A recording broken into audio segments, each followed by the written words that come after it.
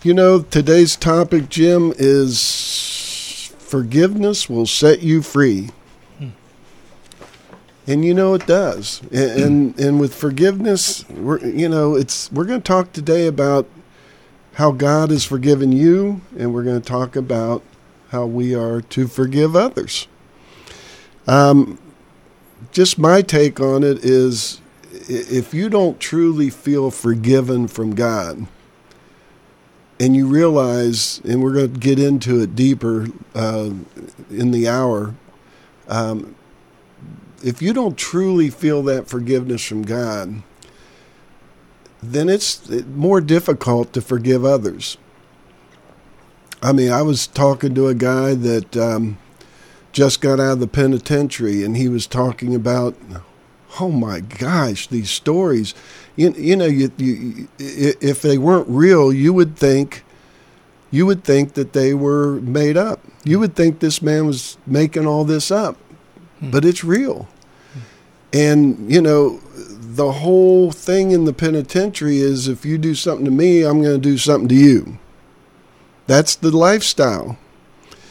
And it's totally 180 degrees different from the way the Lord wants us to live our life. But it's survival there, And so anyway, it was just, it just blew my mind. And that's when we were talking about forgiveness. I asked him, I said, the guy that ratted him out, he had, I think, 3 or 4 kilos of heroin. And the guy that ratted him out, he just happened to be on the same cell block as him. And he wanted to take him out. Well, it ended up that the guy was so riddled with drugs and whatever when he went in that he ended up dying, without someone murdering him. But anyway, I just kept thinking, wow, it's hard for people to forgive other people that's done things, badly to them. And so we're going to dig into that today, and we're going to talk about that. And the word forgive means to let go. I mean, if you really want to boil it down, what does it mean to forgive someone? What did it mean for Jesus to look down and say, or actually he was looking up, but it was to the people that were down there, forgive them, Father, for they know not what they do. That is the ultimate in forgiveness, and we're going to dig into that too. So, but for the word forgive means to let go, give it up, keep no longer. I like that one, Jim. Keep no longer. In other words, if you're holding something against someone, that when you forgive them, you don't keep it anymore. You don't give it space in your brain to occupy your thinking. Even if you're not thinking revenge or whatever, you still have it on your mind that they wronged you and you want to keep it there and not forgive them. So again, we're going to talk about that. It's through forgiveness that true spiritual healing is accomplished. If you want true spiritual healing, then forgive. It's pretty simple. To forgive others, we must believe that God has first forgiven us. So we're going to talk about that probably first. Any thoughts so far, Jim? Yeah, I go back to my initial waking up experience, or as the Christian community calls it, being born again. The Bible calls it being born again. And the first thing that I experienced in that hotel room decades ago, actually, the Lord appeared to me. Yeah, you heard me right. The Lord appeared to me. And I had a real experience with the Lord. It wasn't something that I read in a book. It wasn't something that somebody told me about, but it was something that I experienced. And you've got to experience forgiveness. I think Rich covered that initially. You've got to experience forgiveness in order to rid yourself of guilt and condemnation. I know that night when the Lord, one of the first audible words that I heard God speak to me, actually in my spirit, not so much in my ears, the first words that Jesus said to me was, "You are forgiven." Those were the first words. He didn't say, when you die, I'm going to make a home in heaven for you. He said, "You are forgiven." I didn't realize the depth of what the Lord said that night. You are forgiven. I thought that I was forgiven. I mean, I felt totally forgiven of all my sins, the ones I committed yesterday, the ones I did that day, and even the ones that I might possibly commit tomorrow. I just felt like God had totally released me from all that guilt, all that condemnation, when he said, "You've been forgiven."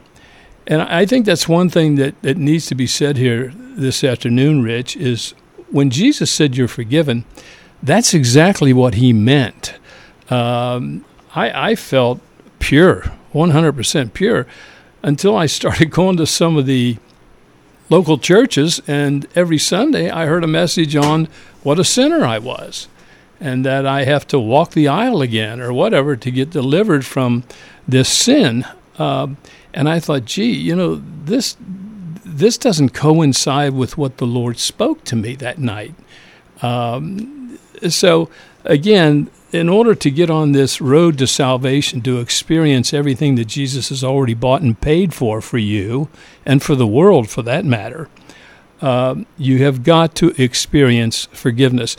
And God wants you to experience this. This is something that you can go before the Lord anytime, anywhere, day or night, in your car, in a church, wherever, and just say, "Lord, I want to experience this forgiveness." And you'll know when the Lord imparts this forgiveness to you, because all the guilt that you feel for past sins, all the condemnation that you put on yourself, I might add, you put on yourself, okay? Yep. Because you see, you're really the one that forgives the sins. Jesus has already forgiven them. You've got to forgive yourself. And when you do that, you will be free to forgive others. Yes. And, there's some scriptures that can really trip you up, Jim, because, you see scriptures like it says, in 1 Corinthians, it says 15:22, "For as in Adam all die, even so in Christ all be made alive." Well, what that means is being made alive is meaning you become a new creation, a new creature that is been forgiven of everything you've done and everything you will do, because with the Lord, it's not a performance-based relationship. Yeah, it's not a do-it-yourself. No. Yeah, it's not. Yeah, he's not. I mean, he's done it for you. You hear in a lot of church circles, that if you do this and you do that, or you don't do this and you don't do that, then God's going to love you. Yeah, that's your do-it-yourself religion. Or God's going to be happy with you. Do-it-yourself religion. Yeah. And it's like, you didn't save yourself. Mm-mm. And honestly, if the truth be known, you were just awakened to the fact that you were already saved. That's true. Because John says, you were not born of the will of the flesh, but you were born of the will of God. In other words, you were born again by the will of God, not your own will. Again, religion today puts the burden of us.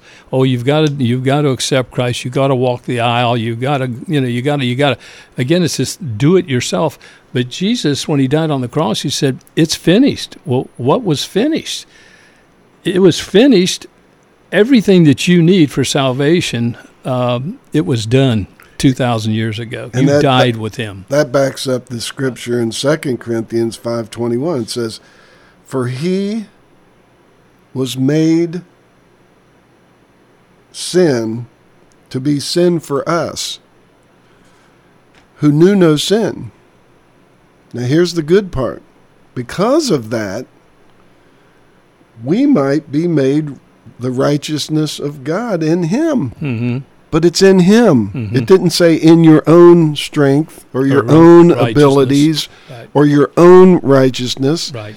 It says because of what Jesus did, because of what he did. Now we are the beneficiaries of that. Like you said earlier, we become clean, pure, holy, and righteous. And I know people are going to kick against the goads on this because, you don't see you look in the mirror and you don't see perfection. You don't see that you're sinless, and you don't see, it's not about that at all. It's about what he did for you. It's not about you looking at yourself and judging yourself. There is no condemnation in Christ. In Christ, period. There is no condemnation. Hebrews 10:17 says, and their sins and iniquities will I remember no more. I mean, can it get any clearer than that? He's not even going to remember them. Why? Because he's already made you righteous. Just by the other scripture in 2 Corinthians, where it says that we may be made righteousness of God in him because of what he did, not because of what we did. And then Romans 4:8, blessed is the man whom the Lord will not impute sin. He doesn't hold all this against you. Some people are out there saying, well, you're just making it so easy. You're just, so basically what you're saying is I can go out and act a fool and do stupid things and whatever, and I'm still forgiven.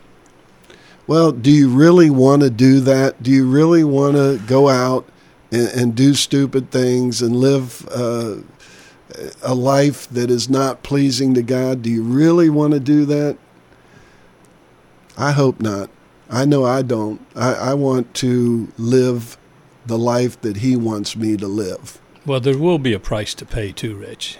Well, you're not going to go out and rob a bank. You'll end up in the penitentiary. Right. So there still is a price to pay. But as far as Father's concerned, you are complete in him. Yep. Jesus made the comment, be ye perfect, as your heavenly Father is perfect. Wow, that's a big statement. Well, it's because Father sees us as perfect. Now, it may take a few generations before you see yourself as perfect or walking in this perfection, and you can hasten this. You can hasten all this in your life as you continue to fellowship and have have intimacy with Christ and take on the mind of Christ. Because when you start taking on his mind, then you really start seeing what reality is. Because right now, the carnal mind is an enemy of God. The Bible is very clear on that. Mm-hmm. It says your mind will resist the purposes and the plans of God. So, and this is what we got really in a lot of these religious houses today. We've got a mixture of law and grace. They'll talk to you about the grace of God, but then they'll come back and put some kind of a law on you. And Jesus said, I took care of the law. I abolished the law. It's gone in me, in Christ. It's gone. I mean, there are no more animal sacrifices, right? I don't know. There may be some. Well, I'm just saying, you don't walk into a church and they're sacrificing an oxen. If you do, I think I'd turn around and walk back out. Yeah, but on Sunday in a lot of churches today, they want you sacrificing your flesh that's already dead. Yeah.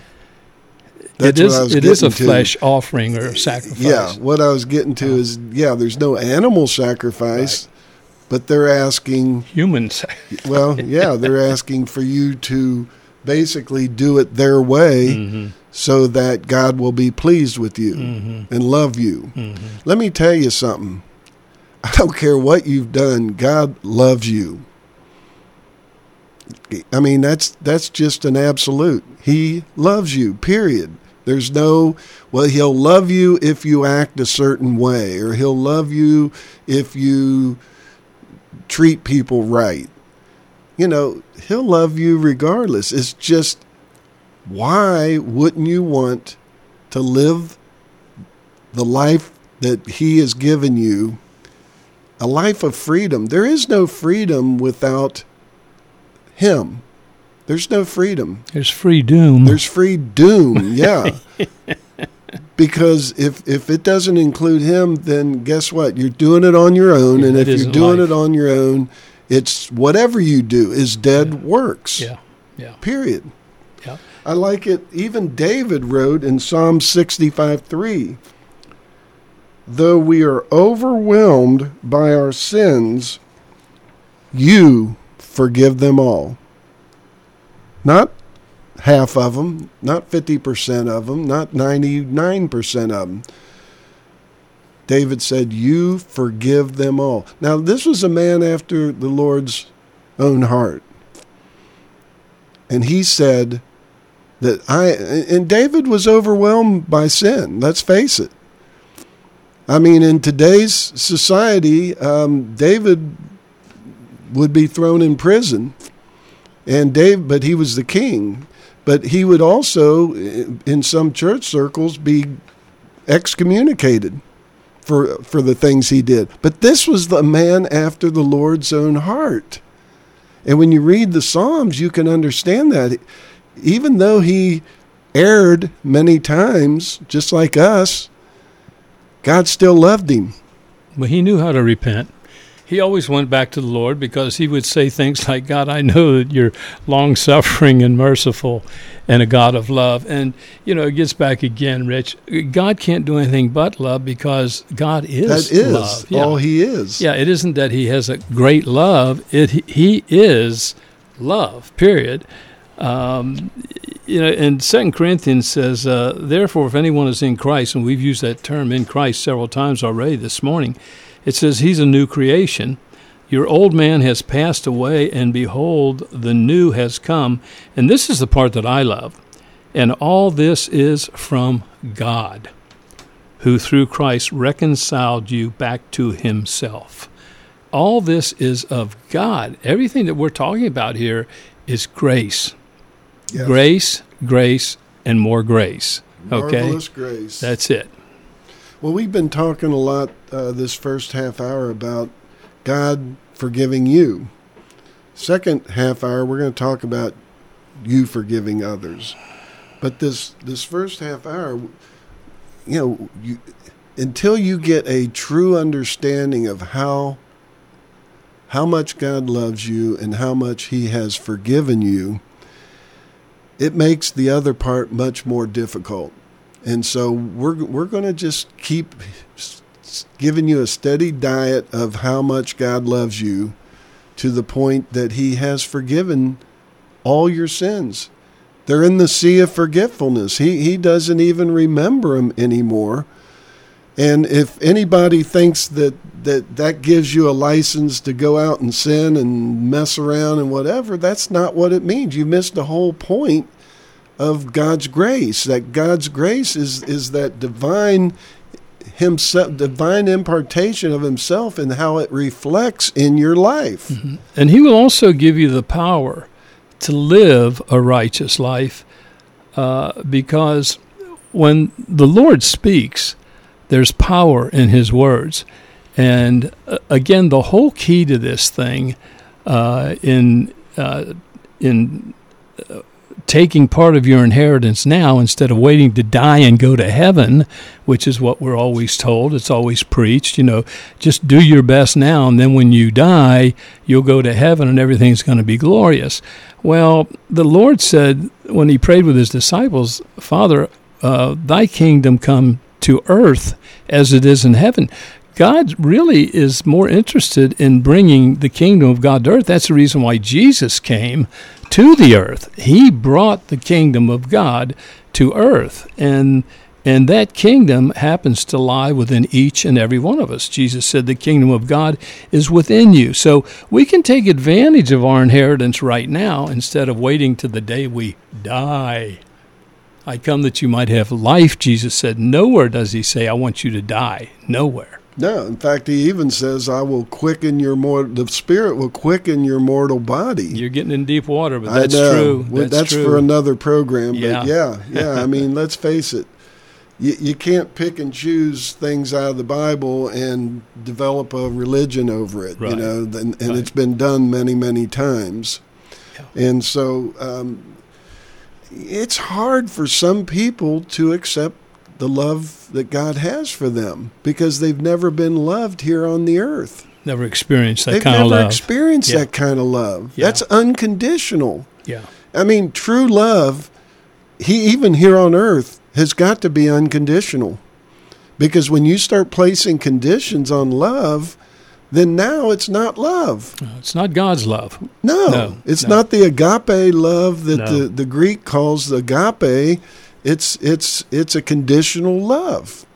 And, you know, you may be married, you may be in a relationship, you may have kids, and look at all the people because someone wronged them that they have just disowned them from the family. And yeah, there could be some really, really bad things that have happened that put you into that place that where you want to disown them, but you still have to forgive them. You know, if they're doing physical or emotional damage, you may not want to fellowship with them all the time because that's not healthy for you. But you have to forgive them. You have to love them. Jesus said, love your enemies. That's hard. Well, you can't do it through your own Never. efforts. You can't do it. Never. It's got to come, Jesus says, not by your might nor by your power, but it's by my Spirit, saith the Lord. Yeah. And again, this all gets back to an intimate relationship because once you start seeing Jesus as to his nature, as to his very being, it starts dawning on you that you are part of that new creation, and that really is part of your nature and part of your being now. But you've got to see Jesus. You've got to experience Jesus. And this is, I know this is what God is doing in this hour. We are in a very special hour. I know Rich and I are in unity on this. God wants the people in the world today to start experiencing who he really is, because the world has got such a skewed image of who God is. I mean, you know, they believe he's a God of love, but if you step out of line, he's up there with a big sword ready to cut your head off. And that comes as a result of a lot of this religious stuff that a lot of precious brothers and sisters out there have been indoctrinated into in some of these colleges. But God is changing all that right now. The good news is coming forth. The good news of God's grace is coming forth. Yeah, on that note, we're going to take a break.